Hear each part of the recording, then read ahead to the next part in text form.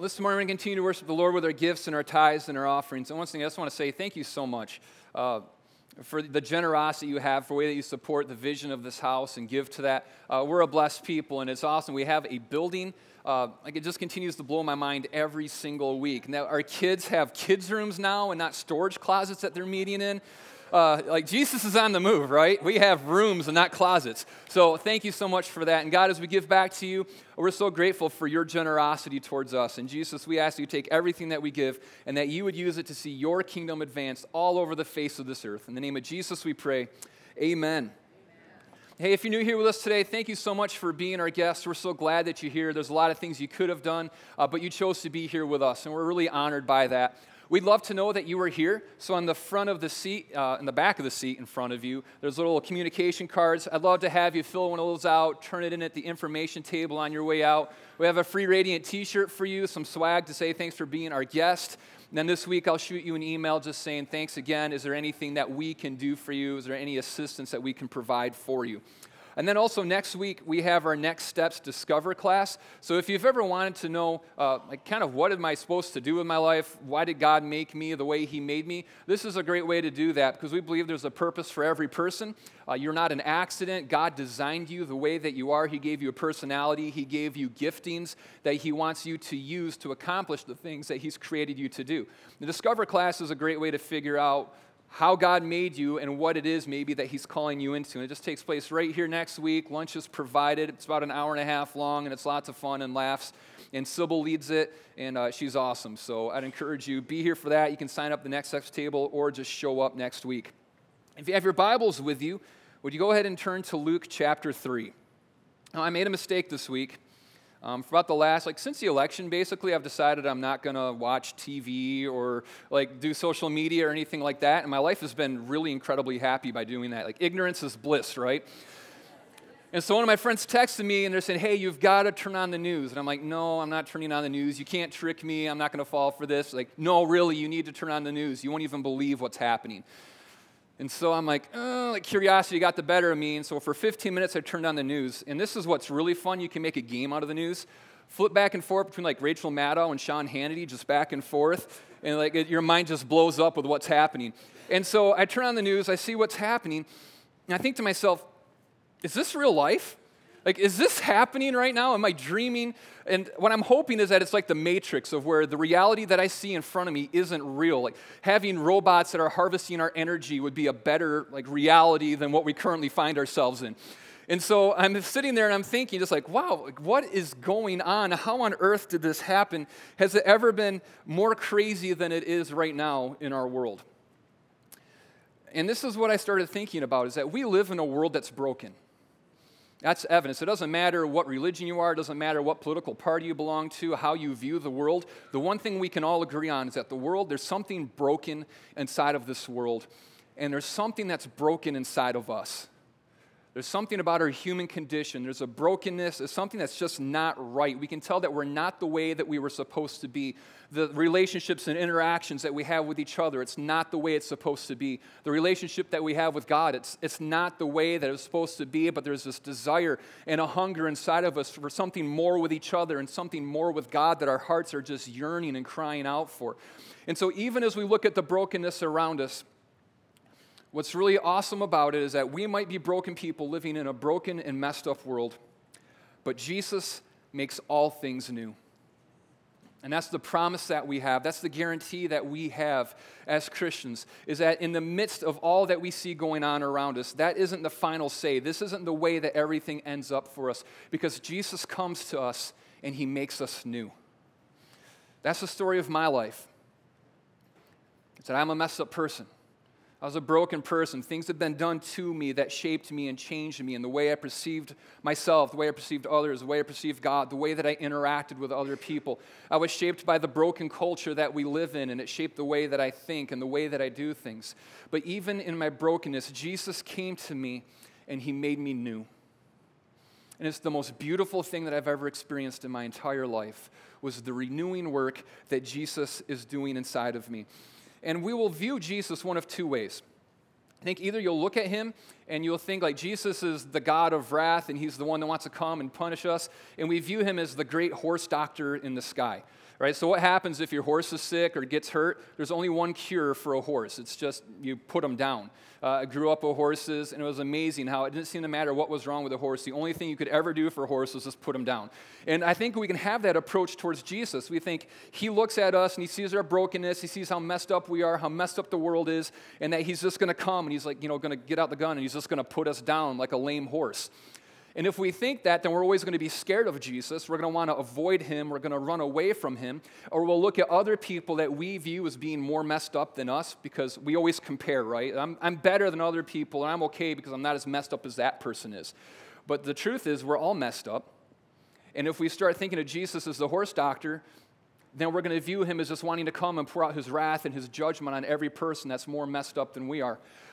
But Scripture reveals Jesus again and again and again as the one who comes to make all things new. He says, I didn't come to the world to condemn it. He came to renew it. He came to recreate it. It says, going all the way back into Genesis, it speaks about even after the fall of Adam and Eve and sin enters the world, it still says that he's going to come and he's going to recreate. He's going to reclaim that which was lost. When we look through Psalms and we look into Isaiah and we see the prophecies about we won't even remember the former times because Jesus is going to come and he's going to make all things new. And then at the end of Revelation, when we get the picture of how all of this plays out, we see Jesus, and it says that he's sitting on the throne, and he says, behold, I make all things new. There's a new heaven, there's a new earth. We have new heavenly bodies, new relationships that are perfect with each other, new relationship with God that's perfect in the way that it was always supposed to be. There's no more hurting, there's no tears, there's no sadness, no suffering, no death. All of these things are put away once and for all, and finally we exist again the way that God always created us to exist. And one of the great things about what God is going to do, and one of the things that he is doing in us, if you've made a decision to follow Jesus, you've seen how he's recreating you. You see the new life that's come inside of you and how he's changing you into his likeness. But God's called us to be a part of preparing the way for him to come to others. It's not just that Jesus came to us, which is incredible. I'm so thankful for that. But now Jesus wants to use you to prepare the way for him to come to others. And so if we want to live that reality out, that's the call of the church, we prepare the way for Jesus to come to other people, we have to think about how is it that we do that. And in Luke chapter 3, verse 2, we begin to see the plan that God has for us as the church of how we walk this out and prepare the way for him to come. It says in Luke chapter 3, verse 2, at this time, a message from God came to John, son of Zechariah, who was living in the wilderness. So the first way that we prepare for Jesus is by getting a message from God. That's where it all starts. We have to have a message from God. It's like Blues Brothers status. Every organization on the face of this earth has a message that they're promoting. Every single one of them. Every organization, it could be political, it could be a corporate entity, people that are trying to sell stuff, a grassroots movement of some sorts, but every organization has a message that they're pushing and they're trying to get you to buy into and they're trying to get you to promote. And these messages always promise that they're going to make your life better, they're going to make your life happier, that if we could just get this platform going or these laws enacted, that then we'd finally move into the place of where we're going to be happy and the world's going to be peaceful and we're going to have everything that we ever wanted. But the problem is that all of these messages always overpromise. They're never able to deliver on what it is that they're speaking to us, except for the message that comes from God. And this is what's happening with John. In his time, there are a lot of messages that are going on, a lot of political factions that are fighting against each other and saying this is what has to happen. All of these other things, there's even religious things that are going on, all claiming this is what's going to happen, and then when this happens, everything's going to be great. But he gets a message from God. And that's what we have to do too. We prepare the way for Jesus to come to others by getting a message from God, not just parroting the message from other human organizations. They might be great organizations, but they're human organizations, and they're limited in what they can do for someone. They can't change someone's heart. They can't heal someone. They can't restore a marriage. They can't bring hope. They can't bring purpose. They can't do any of those things. Those are the things that only Jesus can do. So if we're going to spend our life preparing the way for Jesus to come to others so they can receive the same thing that we've received, we have to make sure that the message that we spend our life pushing and the message that we spend our life promoting is the message that comes from God. And so what is this message that God gave John? It says in Luke chapter 3, verse 3, "Then John went from place to place on both sides of the Jordan River, preaching that people should be baptized to show that they had repented of their sins and turned to God to be forgiven."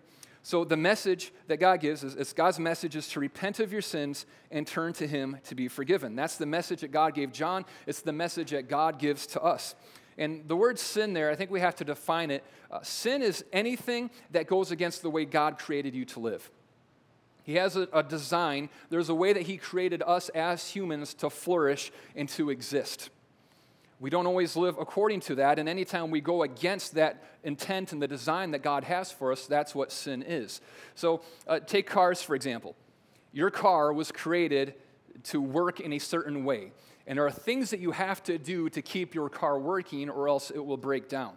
Now, changing your oil, we should all do that, right? You need to change your oil or your car won't work. You can go a while without changing your oil and think, I've cheated the system. See, you don't really have to change the oil. That's just a scam that the Uncle Ed's people had going. And then 20, 30,000 miles later, one day your car isn't going to start or your car is going to stop. I had a friend that did this. He put 35,000 miles on his vehicle without ever changing the oil on it, and the engine just melted into one piece of metal and it wouldn't work anymore. Why? Because he was using it in a way that it wasn't created to operate. And that's what sin is for us. So we all would agree lying is a sin. Well, why is lying a sin? It's because we were created to operate in truth. And when we lie, what we're doing is we're going against the way we were created to live. Lying always brings more deception. Lying always brings entrapment. Lying always brings hurt to other people. Lying causes hurt between us and our relationship with God because it's not the way that we were operated. It's not the way we were created to operate. We were created to operate in truth because truth always brings freedom. Truth brings healing. Truth sets us free. God is the one who is truth. So as we embrace truth and live in truth, it builds our relationship with him and it develops the relationship that we have with others and we operate the way God created us to operate. So that's what sin is. Sin is going against the way God created us to operate. And the word repent, what that means is to turn away from sin and then turn to God. It's not just that you stop sinning, but you say, what I've been doing, the way I've been operating in my life goes against the way God created me to live. It's causing hurt and damage to me and to others and to God. And so now I'm going to turn away from that and I'm going to move in the direction of God in the way that he's called me to live my life. That's what repentance is. So put yourself in the place of the Jews at this time. They hear this message that John is preaching. He says, hey, I got a message from God, everybody. And it's that we need to repent, we need to get baptized, and we need to turn away from our sins and be forgiven. Now, at the time that this is being written, it's a time of political upheaval and turmoil that's even greater than what it is that we're ever experiencing right now. The emperor is Tiberius, who some of you may have heard of, but Tiberius was someone who was very suspicious of everybody else. They had questions about his mental health. And he was known for bringing everybody that was in his administration up on charges of sedition or treason. He's just constantly paranoid about what other people are doing. And he hates the Jews. These people that are the people of God, who God's revealed himself to and is now trying to expand to all other people through this one family that became a nation of Israel, Tiberius hates them. He hates them so much and despises them so greatly that he actually expels every person who follows God out of the city of Rome. He didn't just persecute them. He didn't just say, you guys are idiots. He actually kicked them out of Rome. You could not be someone who followed God and live in the city of Rome. That's the kind of intensity that was going on for them. And then Pilate, the person who's the governor over the land that they're living in, he's a terrible person too. He's known for bribery. He loved money, and he was always doing shakedowns of other people. Great physical abuse just for fun and sport. They would abuse the Jewish people. He was known for doing executions without trials. He was known for his open derision and ridicule of all Jewish people. So as they're sitting there and they're hearing all of this stuff, what they've got to be thinking to themselves is like, yeah, that's right. Preach, John. I got to invite Tiberius to church with me this week because he's got to hear that he needs to get right, that he's been doing something wrong. And that's what we do too. Like whenever you hear like, oh man, that's a really good message. I wish my friend was been here to hear that. Like they really need to hear this message. And so the Jews are all probably sitting there thinking, I got to invite all of the tax collectors. I got to invite all the soldiers. I got to invite all the politicians that are crooked. I got to invite the sexually immoral people, the liars, the greedy people, the drunks. Like all these people need to come in and hear this message. They got to get right with God. And it's easy for us to do that same thing if we put it into our context. Who are the people that need to hear this message of repenting of your sins and turning to God to be forgiven? I bet there's people that come to your mind that need to hear this message. But that's not who John's talking about. That's not who John is bringing his message to. John's bringing this message of repentance and turning to God to a very select group of people. And it wasn't to the politicians. It wasn't to the Romans. It wasn't to the tax collectors. It wasn't to the soldiers. It wasn't to the prostitutes on the street or the drunks or any of those people. It wasn't any of the people that we would think of as being the problem that need to hear this message. It was to the people of God. It was to us. And it says this in verses 4 through 6. Isaiah had spoken of John when he said, "He is a voice shouting in the wilderness, prepare the way for the Lord's coming. Clear the road for him. The valleys will be filled, the mountains and the hills made level. The curves will be straightened and the rough places made smooth. And then all people will see the salvation sent from God." So the second way that we prepare the way for Jesus is by embracing our responsibility. The message that is being preached here isn't going out to all of those who are what we would think of as far from God and saying, you gotta get right, you gotta repent, turn or burn, all that kind of stuff, or you're about to get the wrath of the Lord stored up for you. None of that kind of stuff that sells on TV. The message of God, Jesus says, I'm about to bring salvation to this earth.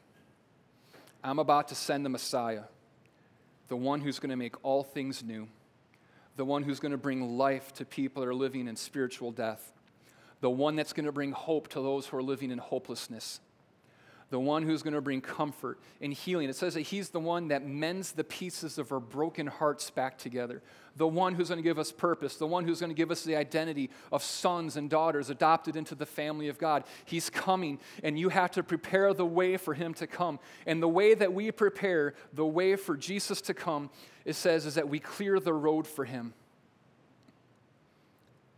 It says all those sin issues that we have in our lives, all the things that we're telling other people that they shouldn't be doing, we got to take care of that stuff in our own hearts. It says that there's a road that Jesus wants to walk down, but it's so cluttered with our own junk and our own stuff and our own sin because I don't know if we just thought we could get away with it, if we thought that we could just continue to operate in this way, whatever it might have been. But there's all of this stuff that we as the people of God should have put behind us a long time ago, but we've let it stay here. And it's blocking the way for Jesus to come to other people. He's saying you have to clear that road. You, the people of God. You have to deal with the stuff in your own heart. He says that those valleys that are in your life, he says you have to fill those in. Those mountains, those obstacles that are great in your life that are keeping you from living according to God's will and his plan and purpose for your life. You have to make those level. Those curves in the road, you have to straighten those things out. And it says that when we, the people of God, when we become those who repent of our sin and turn to God and turn away from the old life we were living, it says, and then all people will see the salvation that God has sent. See, we have to embrace this responsibility. It's on us. You know what the greatest problem in the world is? It's not our politicians. It's not violence, it's not racism, it's not oppression, it's not all of these other things. These are all symptoms of what it is that's going on. And these are all things that Jesus died on the cross to defeat. There's a new way for us to live. The kingdom of God is advancing, it's spreading all over the face of this world. But the hindrance to it, the greatest problem that we face in this world, is that we, the people of God, have abandoned our responsibility. It's not people outside the church. They're the ones we're here for. They're the ones we're fighting for. They're the ones that we're sacrificing for. We're the ones that we want them to know this love that we found. We want them to know the joy and the peace and the contentment that we found in Jesus. We want them to know the relationship that they can have with their Father. We want them to know what it's like to be a daughter or a son of the living God. That's the desire of our heart. But as long as we continue to live with all of this junk inside of our lives, we're never going to prepare the way for Jesus to be able to come to them. And the reason for that is because when we say, hey, Jesus has done this great thing in me, let me tell you about a new and better way for life. and we claim that we love Jesus, and we've been forgiven of all of our sins, and God's changed us and done a miracle inside of our life, and we're living just as filled with hate and rage and sexual immorality, and we're just as filled with the systems of oppression and racism and judgmentalism and every other sort of ism that there is, what we become is hypocrites. We say, God has the power to change your life. You can be just like me. And they're like, I don't want to be anything like you. If that's what Jesus does in you, like, oh my goodness, what's the opposite of that? Because that's what I want. We're the worst sales pitch that there can be for what Jesus can do in our hearts when we let all of that junk stay in our life. But when we let Jesus do a transforming work inside of us, we become the proof of who God is and what it is that he can do in a human heart. When we become people that are filled with love, we become people that are filled with peace, we become those who more than anything just want to lay our life down to serve other people. When we become a refuge for the broken and the hurt, the abandoned, the poor, and the oppressed, that's when the rest of the world looks at us and they say, there's something different about you. There's something different about you that no other group of people have.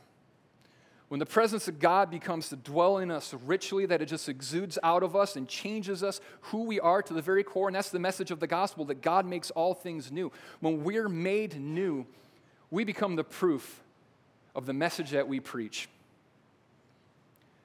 But if we just keep living like everybody else is living, while saying Jesus can save you and change you and make your life so much better, you know what we become is hypocrites. And that word hypocrite in the Greek, it goes back to actors.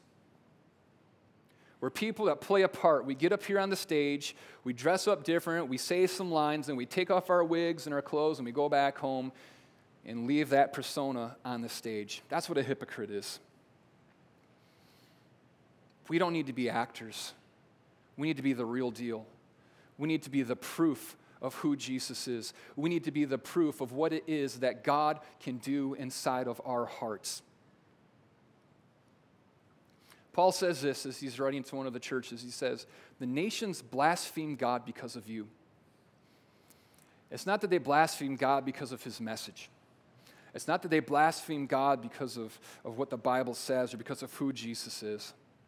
They blaspheme God because they look at who we say Jesus is, and then they look at our lives, and they see that we're no different than anybody else, except maybe we're a little bit more judgmental.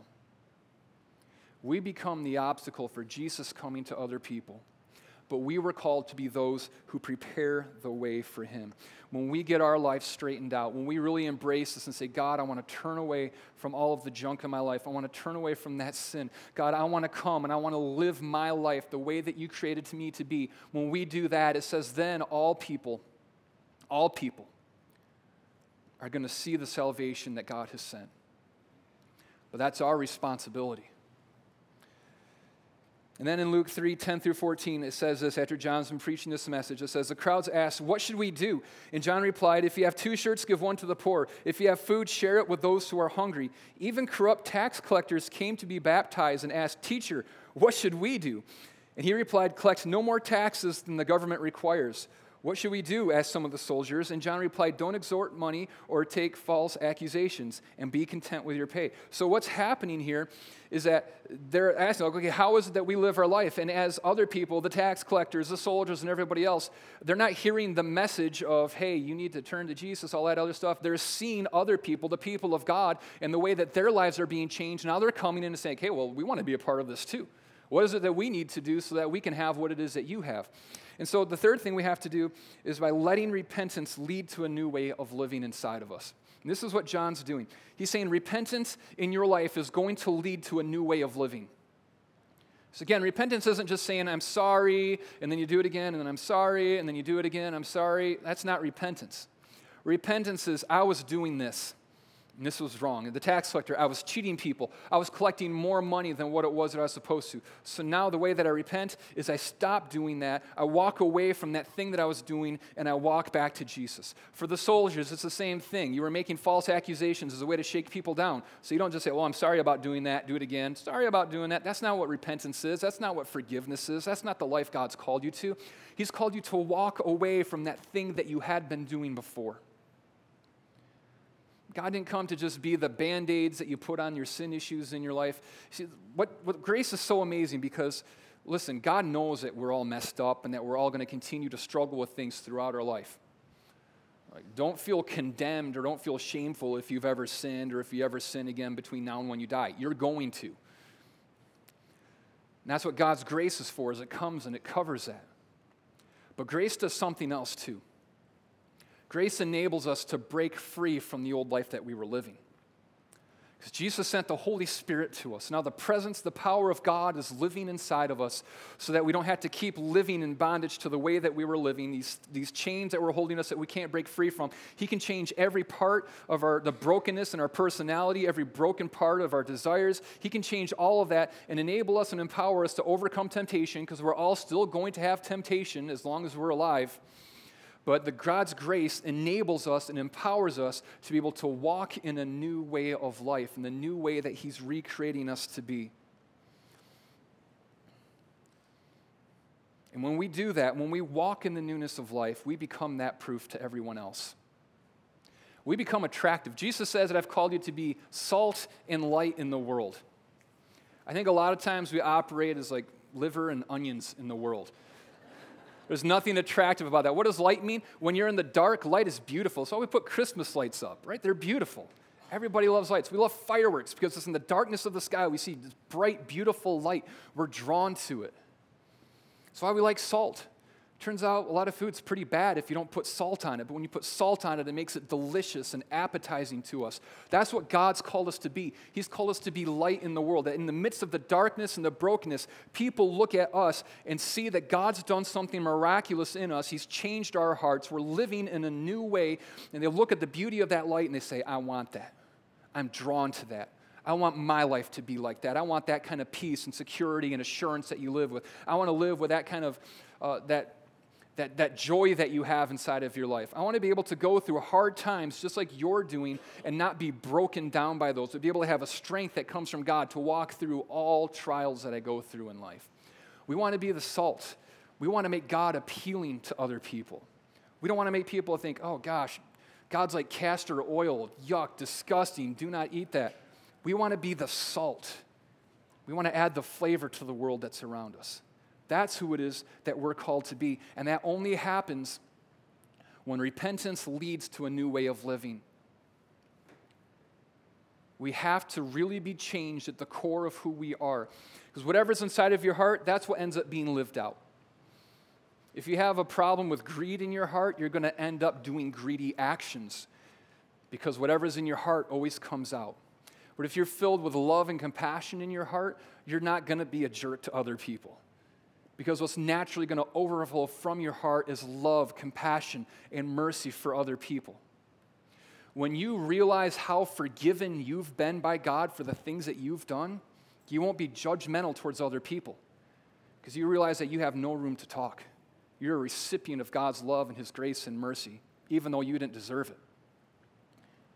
This repentance that God's called us to, it has to change the way that we live, or we're actually doing more bad for the kingdom of God than we're doing good. And this is the last thing, it's number 4.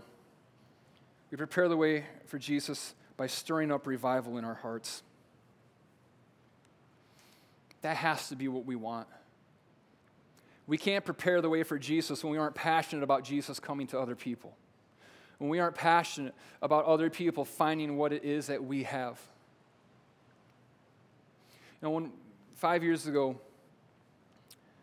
when we moved here, it was because God did something inside of my heart. And God broke my heart for the people of this city. And I looked at them, and I wasn't mad at people because they were messed up. I wasn't mad because people didn't want to follow Jesus, or they thought Christians were stupid or weak-minded or whatever else it was. Like, that didn't make me mad. What I wanted more than anything was for the people of this city to come to know the truth of who God is and what it is that He can do in their hearts. I wanted them to find that deep and abiding love that I found from my Father. I wanted them to find that identity that I found. I wanted them to find the peace and the joy. I wanted them to find the healing that I've found. I wanted them to be able to have a marriage like God's created for me. I wanted them to be able to walk into the plans and purposes of God that they were created to do before the foundations of the world were ever laid. That's what I wanted. I'd look at the people and I would see their brokenness, and I didn't despise them for it. My heart wept for them. And I said, God, I don't know what I'm doing, and I'm completely underqualified to do this. But Jesus, if you'll go before me, then I'll go and I'll spend every day of my life from now until my last day doing everything I can so that the people of Ann Arbor and Ypsi and Saline and Dexter and Miles, the people of Washtenaw County can encounter you, the living God, and they can find the love in you, that they can find the truth that you are, that they could be healed, that they could be recreated just like you've recreated me. And that's what every day of my life is about. You might say, well, you're a pastor, that's your job. It's not my job. My job's to train and equip all of you to be able to do this stuff. We're all called to be those who prepare the way for Jesus to come to someone else. It might be someone in your family. Maybe it's a friend. Maybe it's someone in your workplace. And you see them, and you see that God has so much more for them. You see the hurt that they're living with. God didn't call you to judge them. He didn't call you to be mad at them about it. He didn't call you to tell them to buck up, buttercup, or anything like that. He called you to lay your life down, to repent of your sins, and to turn to Jesus, and to model and demonstrate what the power of God can do in someone's heart. He called you to model and demonstrate the beautiful love and relationship that we can have with our Heavenly Father. He called you to come and to prepare the way so that He could come to someone else. But it really starts with us as a church getting a hold of that. See, we always think of revival as being a time when people who are, living in sin or are far from God, that's a time when all of a sudden they see God's goodness and they say, oh my goodness, God, you're so good and I want to follow after you all the days of my life. That's never how revival starts. It never has and it never will. Because what revival means is a reviving. Who needs to be revived? Those who follow Jesus or those who don't? It's us. We need a reviving in our heart of a passion for Jesus. We need a reviving in our heart of living a holy life, following after what it is that He's called us to. We need a reviving in our heart of passion and mercy and grace for those who haven't yet been brought into the family of God. We need a reviving in our heart to go out and to proclaim the gospel and to model and to demonstrate it in every way that we can, because life and death are in the balance. Because our city's filled with people who were created to be sons and daughters, but they're living as orphans. And they don't even know it. And Jesus went to the cross, and He died for our sins. He could have judged us. He could have condemned us. He could have poured out wrath on us, but He didn't. He went and He died for us instead, because His heart, the heart of the Father, is always to bring His children in. It's always to forgive. It's always to extend mercy. It's always to wipe away tears. It's always to bring health. He did that for you and me. And He did it for every single person on this earth. And He's called us to be a part of preparing the way for others to have that revelation. But it always starts in the church. We, the church, we have to get white hot. We have to get burning and passionate about this, about preparing the way for Jesus to come to others. And until we do that, we won't see the fulfillment of the vision God's given us. See, I've seen the vision of where it is that God's taking us. I've seen the future. Probably a lot of you have too. And I want to go there. And I'm willing to lay everything down and make whatever sacrifice is necessary to go there. Because our city needs us. God sent us to our city. But we have to prepare the way. And it starts with us repenting of our sins and turning to God. You all stand with me this morning.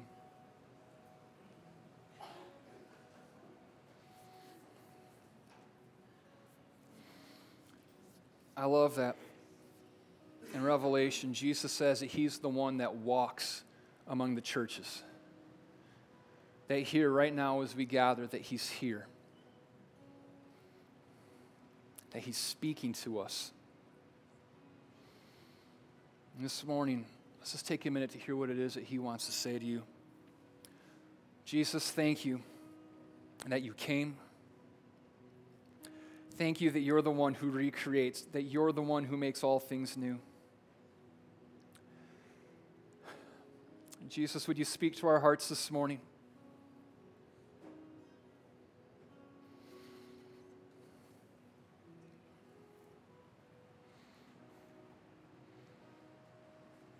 Maybe you're like one of the people that just happened to be passing by and you heard what John was saying to the people of God and it caught your attention and you said, I want that. If that's you this morning, then all it is you make that decision of, Jesus, I believe in you. I believe that you are my salvation. You are God, that you came and that you died for me. You bore all of my sin. You paid the penalty for my sin. And you rose from the dead, proving that you were God. I'm going to follow you now. Would you send new life into my heart? Would you recreate me, Jesus? Jesus, would you fill me with your presence, empowering me to live in a new way, giving me the ability to hear your words spoken to me? When you do that, it starts something brand new inside of you. It starts a new life that he's called you to. Or maybe this morning, you're already part of the family of God, but you haven't been living like it. And this morning, God's calling you to repent. Ask him now, what is it that you need to repent of? Don't tell your neighbor right now or anything, but just ask God, God, what's that area in my heart where I'm not operating the way that you created me to?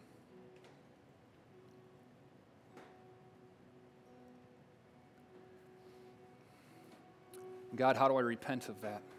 What does repentance look like? How do I turn away from it and turn towards you and follow after you?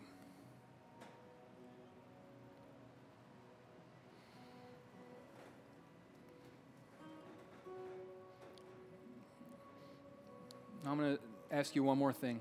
This morning, if you need God's supernatural grace and power in your life to overcome this sin that you're dealing with, to walk in repentance in the way that he's called you to, would you be so bold, everybody eyes closed, just to slip up that hand and say, God, I need your supernatural grace. I need your empowerment to live in the new way that you've called me to. All those hands, thank you. Thank you. Jesus sees those hands. Thank you. And this is what we're going to do. We're going to take God up at his word right now. He said that he would always provide us with a way to overcome any temptation. He told us that he would break every chain of bondage that was over us to bring us freedom. And we're going to take him at his word. God, over every hand that was raised, Jesus, we pray your supernatural grace, your supernatural empowerment, Jesus, that you would come alongside, and it wouldn't just be their own willpower trying to break away from this thing, God, that it would be your supernatural power, God, that you would kill the desires that led them to these things. Jesus, we pray that you would confirm them their identity of who they are as sons and daughters created to rule with you. Jesus, that you would stir up new love and new passion in their hearts for you that would just make it so everything else seems so unattractive and they just want to go after you because of the love that they have for you. And Jesus, we pray that where temptation comes, and God, where sin abounds, that your grace would come and abound even more. Jesus, that we would be like the city on the hill that shines light brightly to all of those who are far off. That's beautiful, God, that is reflecting the light that we found in you. Jesus, we pray that we would be a people who model and demonstrate what it is that you can do inside of our hearts. Jesus, we don't ever want to be a people who are just going around condemning and judging people outside of our building, God, but we want to be the people who just keep coming before you on our knees and crying out, God, that you would come and that you would continue to change us and to make us into your image, Jesus. God, would you stir up passion inside of our heart for the people in our city that aren't yet a part of your family? God, that we would make that our responsibility. You put us here for that reason, God. Let us have a burning desire to model your love and to extend your grace. God, let revival happen in our hearts. In the name of Jesus we pray.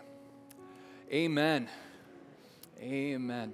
I'm going to have my prayer partners come up. I'm just going to be on the front outsides here. And if we can pray with you about anything, if God's speaking to your heart, you want some encouragement, need healing in your body, wisdom for a decision, whatever it might be, we would love to pray with you. Or if today you made a decision that you wanted to follow after Jesus or recommit your life to him, come let us pray for you, or you can indicate that on the back of the card, because we'd love just to get in touch with you and help you start that new journey with Jesus. If not, I encourage you to go out there, because mothers are awesome, and it is Mother's Day. And we're also grateful for all of the mothers. We have some chocolate fondue out there for everyone to enjoy. So go eat some fondue, celebrate your moms, and we'll see you all back here next week. God bless.